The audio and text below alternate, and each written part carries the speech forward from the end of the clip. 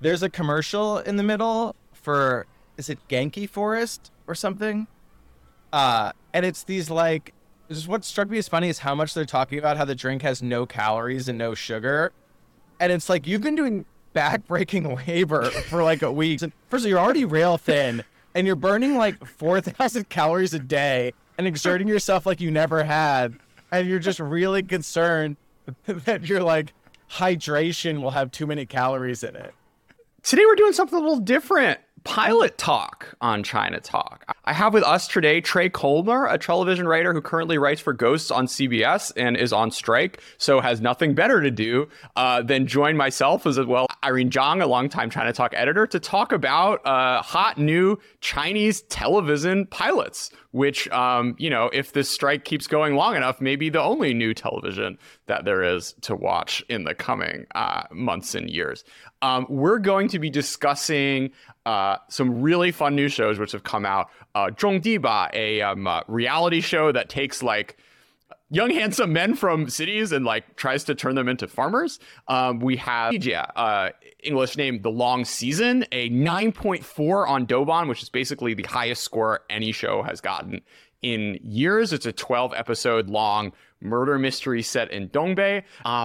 I'm like a huge fan of The Watch, which is an American like TV discussion show. And so this is my pale imitation of trying to do that in English about Chinese television. So over the course of the episode, I'll give sort of short little introductions about what these shows are. But I do think if you're interested in the shows, well, there won't be spoilers because we're only talking about the pilots. But I do think you'll be able to enjoy this conversation more if you watch the episodes. There's English subtitles for all of them, and I'll put the links for the YouTube videos in the description. And with that, let's kick it off. Trey and Irene, welcome to China Talk. Thanks for having me. Yeah, very excited to be here. Okay. Let's start out with like the most absurd, which I guess is this which I guess is this reality show. Trey, Irene, what were your first impressions of life on the farm? My first reaction was it was just sort of mesmerizing watching people farm, and that there was so much less conflict than an American reality show. I think for more than half of it, they're just farming and stuff's going well. They're all getting along. Maybe a harvester gets stuck. But it was way set up less of people just at each other's throats from the beginning. I had a question. Is there like a stereotype that we're supposed to assume these kids coming in are? Like, are these supposed to be big city kids coming out to the country, or kind of, how's that supposed to be understood? My understanding is that they were scouted from, they like not all of them were pretty much supposed to be in the entertainment industry already. Like, they're very attractive people, and I think we are meant to go in with the assumption that at least they haven't been subject to that kind of hardship before. They're not necessarily extremely privileged financially. I guess not necessarily, but they are from urban areas, and they probably, haven't driven a tractor day in their life. Yeah, I think some of them, they all, like most of them, particularly the super handsome ones, have some sort of entertainment background. Like they went to like a entertainment, like an acting university, or like they've been on other sort of small roles in television shows. So, it's not like just people on the street who want to learn how to farm, though I think that's some of them. There is a mix between these folks with like the, who want to be singers, and then others who are just like, I'm going to do some weird thing for 8 months. Yeah, it was funny. I was reading some reviews, and one of the things that a lot of people kept saying on Chinese forums was, wow, the kids are so polite these days. Because it's kind of like, it's like the whole like anti-Kardashian thing is that like these boys are sort of remarkably composed in the face of adversity and never really yell at each other. It sort of flows down, I think, from what the vision of the show was, which is to have this be a kind of like relaxing watch. There's lots of other, even if like like interpersonal drama is not necessarily at the heart of a lot of Chinese reality television shows. Others are shot much faster. Like there are quicker cuts. There's all this like stuff popping up on the screen. And, they have these like extreme challenges or, they're put in weird situations and like things have to be moving really fast and they're driving around or whatever. But I think it was very smart casting on the part of them to not have them be fighting with each other all the time, because like another theme of the show I think is like these urban city dweller handsome actor people like finding out a way to respect, learn from, and live together with the nonmin, the farmers who are like at first very clearly sort of annoyed and frustrated that these young kids are in their life and their neighborhood all of a sudden. Yeah, they were all very deferential to the farmers, and this show, it almost had like an ASMR element to it. Of even without the conflict, or if there was no harvester getting stuck, I kind of just loved watching them cut the wheat, and when they would dump it in the big dump truck and when they would dump it out, it was so pleasing. But Tom, he's not a polite young man. He's giving it to the farmers. Yeah, so basically in the mini arc there was this young guy who like thought he knew how to drive the tractor, and like very quickly 5-6 old local tractor driver farmers start like laughing at him, and they tell him once or twice, you should do this, you should do that. He's like, no, I got it. Like, I know how to drive a car. Leave me alone, you hillbillies. And then of course he like gets it stuck in the mud, and it becomes this whole thing that like the farmers like absolutely knew it was coming, and then like they have to help him by like towing him out and getting planks for the mud or whatever. But it was played it was very like low key, the whole the way they shot it and showed it in the show. Again, it wasn't like folks screaming at each other. There's a commercial in the middle for, is it Genki Forest or something? And it's these like, just what struck me as funny is how much they're talking about how the drink has no calories and no sugar. And it's like, you've been doing back-breaking labor for like a week. And first of all, you're already rail thin, and you're burning like 4,000 calories a day and exerting yourself like you never had. And you're just really concerned that your like hydration will have too many calories in it.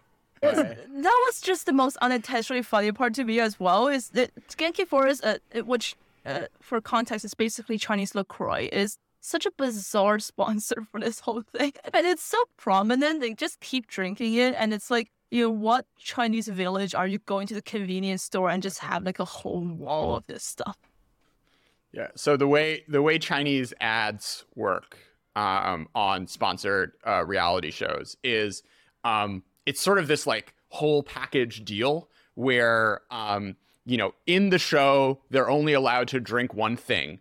And then like at every meal, it will be sort of like very prominently placed with a label facing towards the camera. As well as like the most popular either actors or I guess like participants in this case will, in commercials, it'll be like cut out of the real life, and they'll be on a soundstage or whatever and saying like, I really love to eat this thing, or I really love to drink this thing. It's even more jarring when it's for like a period piece TV show, because then you see the actors who are still sort of in character sometimes go out and say like, here's this like milk brand, even though I'm like shooting a show that's set in 1930 Shanghai, but like if it was around then, I certainly would have drank it. A lot of like weird mismatching that goes on with product placement, particularly for food stuffs. Yeah, I just wanted to add in, after it occurred to me, we didn't talk about the Down to the Countryside movement during the Cultural Revolution, where basically to sort of cool off the Cultural Revolution, Mao decided to send tens, hundreds of thousands of city-dwelling young people into the countryside to learn how to farm, to sort of I guess, like, re-educate them in the ways of the people. And obviously this is not something that in the first 15 episodes of watching this show I've seen, but is an interesting sort of parallel to think about, that now we're in this sort of like post-industrialized universe where wealthy, educated young people in big urban Chinese cities are seeing this as something like cute, to go and grow crops, whereas, you know, in the 1960s and 70s, it had a very, very different cultural and political context. So let's turn to the second show of today's discussion, The Long Season, the biggest hit since Kwangbiao, the knockout. I guess like murder is on the minds. Well, I guess everyone likes murder shows, but this pilot was really something. Trey, what intrigued you about it? I sound like a rube, but I had to watch it twice. With the subtitles go very fast when they're speaking. I really loved the present day stuff the most. It had like a real momentum to it. It's just one thing leads to the next. You know, he bought a car, he got ripped off. You know, it's clear you have this guy who knows what he's doing and his friend who's kind of an idiot and a show off. And he buys this car. He thinks he gets an amazing deal on the taxi. So he's going to, instead of sharing a taxi, have his own.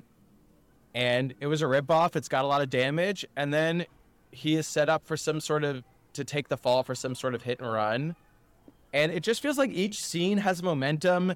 They get right to the next thing. The police impound the car, and he can't get the car until he, I guess, is exonerated for the hit and run. So he asks where the victim is, and he says, "Where's the hospital?" And you just cut straight to the hospital. It felt like there was a nice pacing and a momentum. And then I can't tell if I was missing stuff in some of the translation, but I lost the thread a little bit in you cut back 20 years and you see where he was in the late 90s, in this kind of factory town that's on hard times. And I think the factory was shut down because someone went missing and the resources weren't available to run the factory. Is that right? Yeah. I mean, I guess it wasn't really made clear whether the factory was shut down because of the murder. But it was implied that it contributed to it, at least in the pilot. I agree about the translation thing. Is that it? Like, unfortunately, the show on YouTube is pretty badly subtitled in English, and partly because, so just for context, this show is set in kind of like a fictional northeastern town in China. Quite a bit of dialogue is delivered in kind of regional northeastern dialect, which is understandable to like people who speak Mandarin, but there are some specific expressions and kind of even like ways of speech in it that doesn't really translate well. Yeah, I struggled a little bit with the Chinese, and was sort of like turning subtitles on and off over the time. It's really funny because like Tencent, there was like one line where they're like, a grenade apparently is beer in Dongbeihua, which I didn't know, but they gave you a little explanation for it, and I was like, thank you, Tencent, but like you guys should have done that 20 times because there are all these other like weird phrases of like men in their 60s in northeastern China, which I'm not particularly familiar with. But yeah, so following through to the plot, we have we sort of flick back to the 1990s, and it turns out that somebody got chopped up, and we're sort of left on this big cliffhanger about how this connects to how the sort of taxi driver who knows how to get things done, how this relates to his family, and exactly what he's going to do about it, to sort of like solve the case all the way up in 2016. I thought the music was fantastic. You had this mix of like jazzy stuff. There were horns. There was piano. There was like some rock music. This long violin intro, which I thought was just like really good scene setting. I mean, having not like lived in Dongbei in 2016, presumably this must have been something on the radio at the time, but it really did give a sense of place for me, at least. Irene, what about the show struck out for you? I mean, there was one point where I was like, wow, really wow by the writing.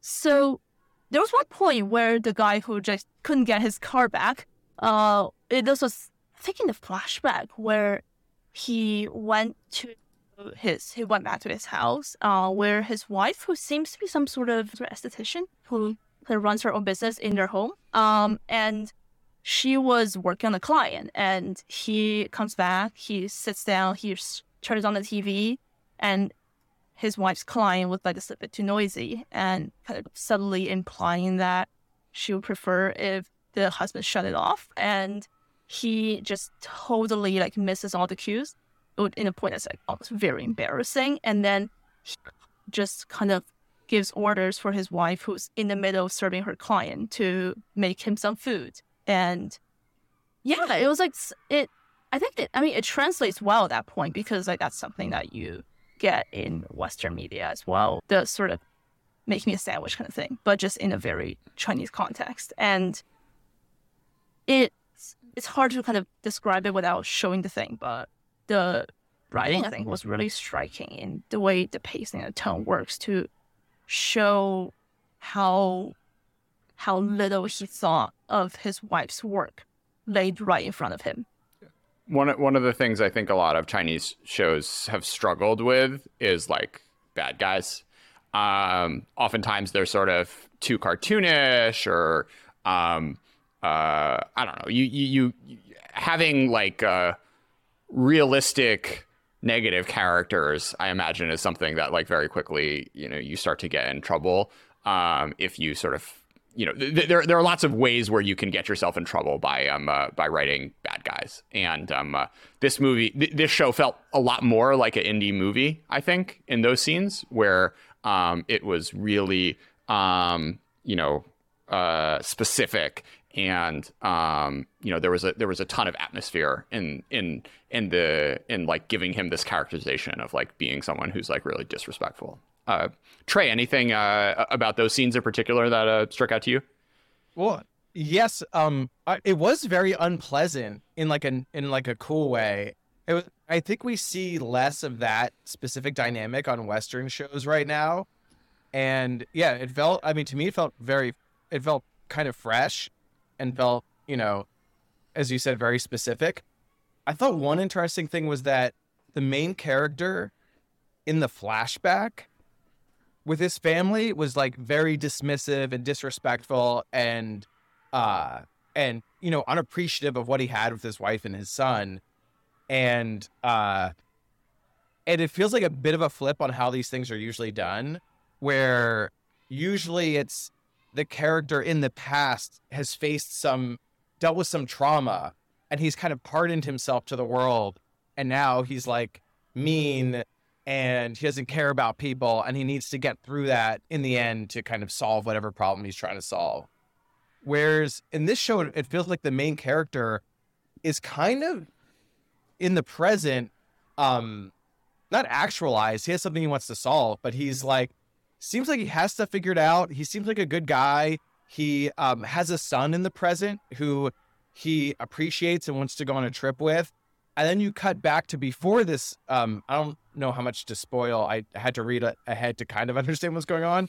But he ends up, facing a tragedy that seems like it turned him from a curmudgeon into a more appreciative guy. If that makes sense. It kind of feels like a flip on how that stuff usually goes. Yeah, totally. And I mean, I don't want to read into this too much in a sort of like very culturalist relative thing, but I wonder part of it just because kind of Western narratives prefer that kind of like salvation from trauma thing going on. And that's not really something that I guess is as salient for a Chinese audience. And it's not, there isn't really that similar kind of expectation that a character's past trauma will kind of make them an antagonist. Oh, that's so interesting. Because I feel like in Western shows, so much of it, almost every main character has their past trauma that they need to come to terms with in order to solve whatever they're trying to solve. It kind of, yeah, I'd be curious to see more shows and kind of see what fills the gap of, Don Draper just needs to share with his family what his childhood was really like so they can understand him, or kind of what fills that trope. And Trey, I'd actually love to hear your take on it. I mean, just following up from that line of the difference in narratives. There was one, I don't know how far along the synopsis you read, but I mean, not to spoil stuff, but the kind of the long narrative of the show is about a woman seeking revenge after a lot of pretty horrific trauma, and in a very dark way. And I'm curious what you think about that take, because to me, it struck me as something that's fresh in Chinese media, but is done a lot in the West, from like Killing Eve and whatnot. Yeah, so that's how the season goes. It becomes there's a woman who becomes one of the main protagonists. That's so interesting. I mean, the thing that reminds me of is Kill Bill. I don't know if you've seen that. It's a Quentin Tarantino 2 movies that's very clear. Woman's been horribly wronged, and she is on a mission for revenge. I think, and it goes, way back. There's Count of Monte Cristo. It's kind of like a genre, but it's very easy to write when the main character has just such a clear thing they want, and every scene can be them trying to pursue that thing. Once you have that thing, or once one of those like tropes kind of enters the language of the television shows people are putting on, I could see other creators wanting to just use that to help propel their stories. Yeah, that makes a lot of sense. And I guess the reason that felt fresh for me in terms of the Chinese media context is that there is a kind of, in that tradition of like Kill Bill and like that sort of murdery women narrative, you have that in the kind of Chinese tradition, but usually in the more kind of traditional literature sense, like the wronged woman kills herself, not other people. And oh wow, like it to a Chinese audience is subverting something they're more familiar with. So yeah, I think like 2 years ago, the show Why Women Kill, which was a U.S. network drama with like Lucy Liu, who just like murders her husband it's like 4 different interweaving stories of like women who murder their husbands, went very viral in China. Perhaps because, as you said, Irene, like this niche isn't necessarily being filled today by contemporary Chinese television. One thing I wanted to talk about was the cinematography. There were some very like fun, creative shots that went on in this pilot. The first one in particular, where like you start in the sky and then pan down to a taxi driver peeing in a cornfield, I thought was like a great way to sort of set the tone of the show. And there was also another one towards the end where you had this like kind of like 360, like where time, like the way they did the time travel from 97 to 2016, where the camera sort of like pans around him and it goes from sunny to like sad and rainy and he's crying. I thought was like very artfully done and not something a lot of Chinese TV shows like invest time and money into pulling off. The tension of that 360 when it's like they're hinting something's wrong and this isn't like reality and you just kind of can sense that's going to reveal his son isn't there. I agree that I thought that was really cool. The whole sort of cat and mouse thing where they're trying to not show the dismembered body is interesting. There was like that kind of window thing in front of the person who was investigating it, and people kind of were the kind of multi-layer spectacle of people trying to look in from the window, but then there's like the cordon off area outside where a lot of people were looking at it, and then there you have the what seems to be the character's son at the top of that slow crying, and when you picture that, like it's sort of that all those layers are revealed at different points, but as you finally are able to picture the whole thing in 3D form when you see the son, I think that was also really striking to me. So in general, for Chinese television, gore and sex are not even PG-13. Basically, we're sort of at like a PG level. People die. So there is a dismemberment. You do not see it, of course, which I think you would like almost expect if you're watching, Game of Thrones or or some American non-network TV show.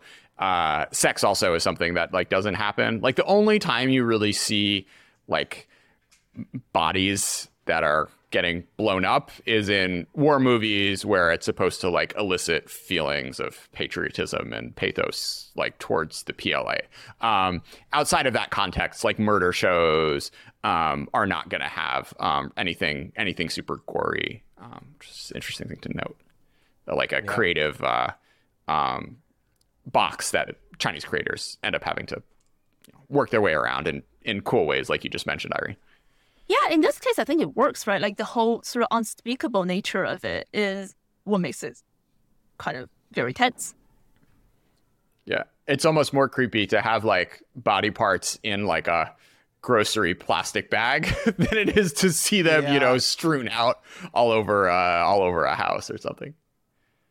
I think just like Dongbei personalities are so good and fun to watch. Like most of the popular comedians nowadays come from Dongbei. We have this sort of like dry, sharp humor, like is really good on screen, I think. So regionalisms aside, it was really fun and engaging Chinese to listen to, and recommend folks check it out. I wanted to close with one of the coolest series that Billy put out over the past few months. It's called 中国鸡坛, and it's 8 20-minute animated shorts, all from different directors and like wildly different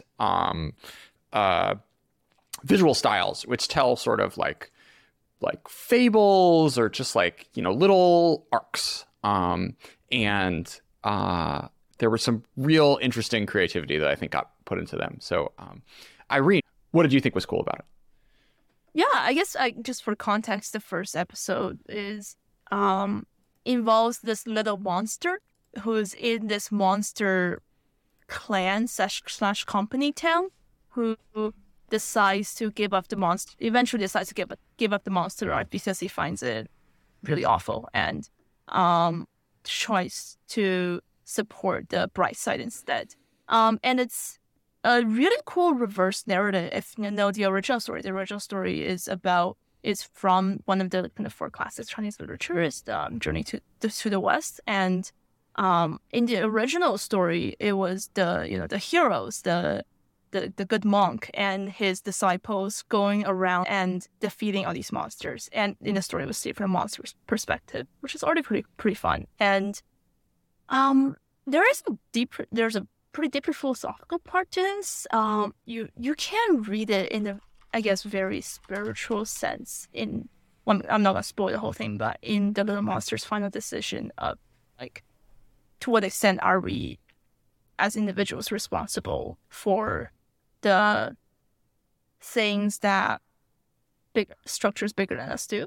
I read this very interesting Douban review that read it from a Marxist perspective of kind of the little monster's relationship with the monster company being this alienation from labor, and how his defection is him deciding to kind of abandon capitalism. That was really interesting. I mean, personally, I still read it in that more moral sense of how we as individuals cope with working in bad systems.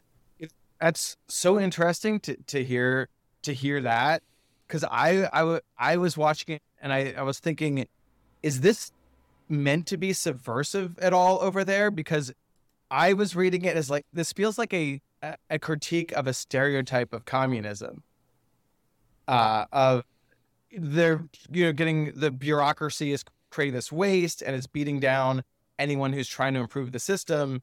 But it's so interesting to hear that it is probably meant to be perceived as a critique of capitalism. Oh, no, not at all. I think the Marxism thing is probably a kind of slightly niche reading. I agree with you. I think when I first watched it, I was like, this feels a bit subversive in how it discusses power and how one individual imagines your agency in the face of belonging to a totally controlling system that you see as doing evil but don't have control over. Like whether or not it is valuable to make yourself the sacrifice to make that point. And I think the side, you can read it as the very Chinese politics kind of view of it. You can also read it in the longer Chinese literary tradition of there being a lot of traditional stories and literature and like historical stories of people who this idea of the loyal opposition of someone who sacrifices themselves to show the injustice of society. And yeah, I think you don't have to read it as politically subversive in its current moment, but you can understand it as part of that. When these these traditional stories, did the monsters represent some group or some like group within Chinese society at the time, or was it just kind of a mythological domain of creatures? I'm sure there are literary scholars who have tried to study it. If you're just a sort of popular reader, like someone who enjoys it for the stories, that you're not really meant to read the monsters as explicit caricatures. There are some that are. There are some that are like, the drunk bar owner or like this evil woman who eats people or whatnot. But if it's just the sort of animalistic monsters, it's just sort of meant as this sort of abstraction of chaotic evil, I think, is my understanding of it. But I mean, in this case, there was one moment, I don't know if you guys remember it, but that I really liked was when the little monster goes back to his family. And he was like, oh, my job is so hard. And his mom is very nice towards him and gives him food, drinks. And they talk about it almost as if it's kind of just your average company job that a young person might have in China. And there was that really interesting contrast between this little monster's moral struggle with his job being part of, great evil. And you can also just consider it part of mundane daily life. Another thing that struck out to me about this episode was the background, which is like, they hired traditional Chinese landscape painters to do the environments, which I thought was really fun. If you go forward to other episodes, you'll see sort of there's some 3D animation. There's different styles of like painting which go on. It's really exciting to watch something where every 20 minutes you just get like an entirely new sort of visual breath of fresh air. The one I think really, another one that really struck out to me was episode 7, which is a story of like an old man living in a Beijing hutong who ends up having to move, and like he has this like beautiful interaction with all of the like the animals and the stone lions that he's been living with for the past 75 years in like a very cool sort of like 3D world. Yeah, it's really fun seeing sort of like fresh visual stuff. And I think because you're condensed to 20 minutes as opposed to, having to do a feature movie or like having a long-standing animated show, like you can really take some bigger swings and try to make more complicated stuff. Presumably the Bilibili budget that these different directors got made was enough to make some very interesting looking shows, because that's what we end up getting here.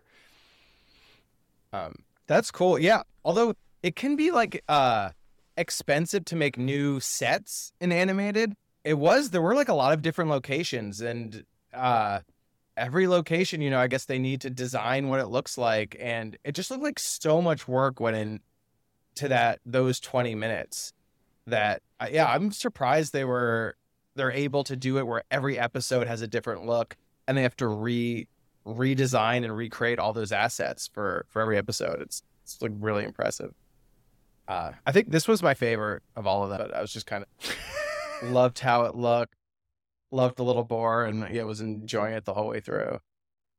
There was kind of a previous golden age of Chinese animation in the late 90s, and when there were a couple of state-owned animation firms that did very like gorgeous, like very traditional Chinese art inspired animation films based on traditional stories. I part of me reads this show as a homage to that a little bit. I wish we would do more of this.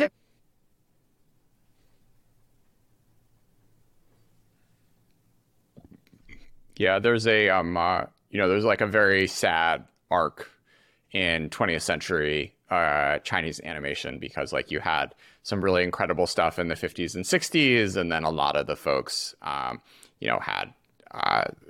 were like part of old culture, and there was some Cultural Revolution stuff which ended up really taking a bite out of the sort of talent and trajectory of Chinese anime. And there's been a lot of it's been a long road to get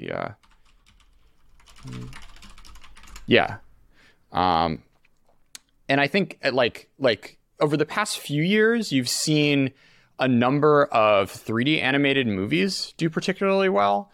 But I think 3D animation is kind of stupid. So it's fun seeing 2D 2D be showcased in such a dramatic way. Cool. All right. This was fun. This was different. China Talk listener is interested. It'd be fun to have like a rotating cast of characters cast of like participants to join this discussion. I feel like we could keep this up once a month or something. There'll be plenty of other new shows coming down the pipeline. So if you're interested in joining this conversation next time, or have shows you've enjoyed that you want to discuss on the show, reach out. Thanks so much.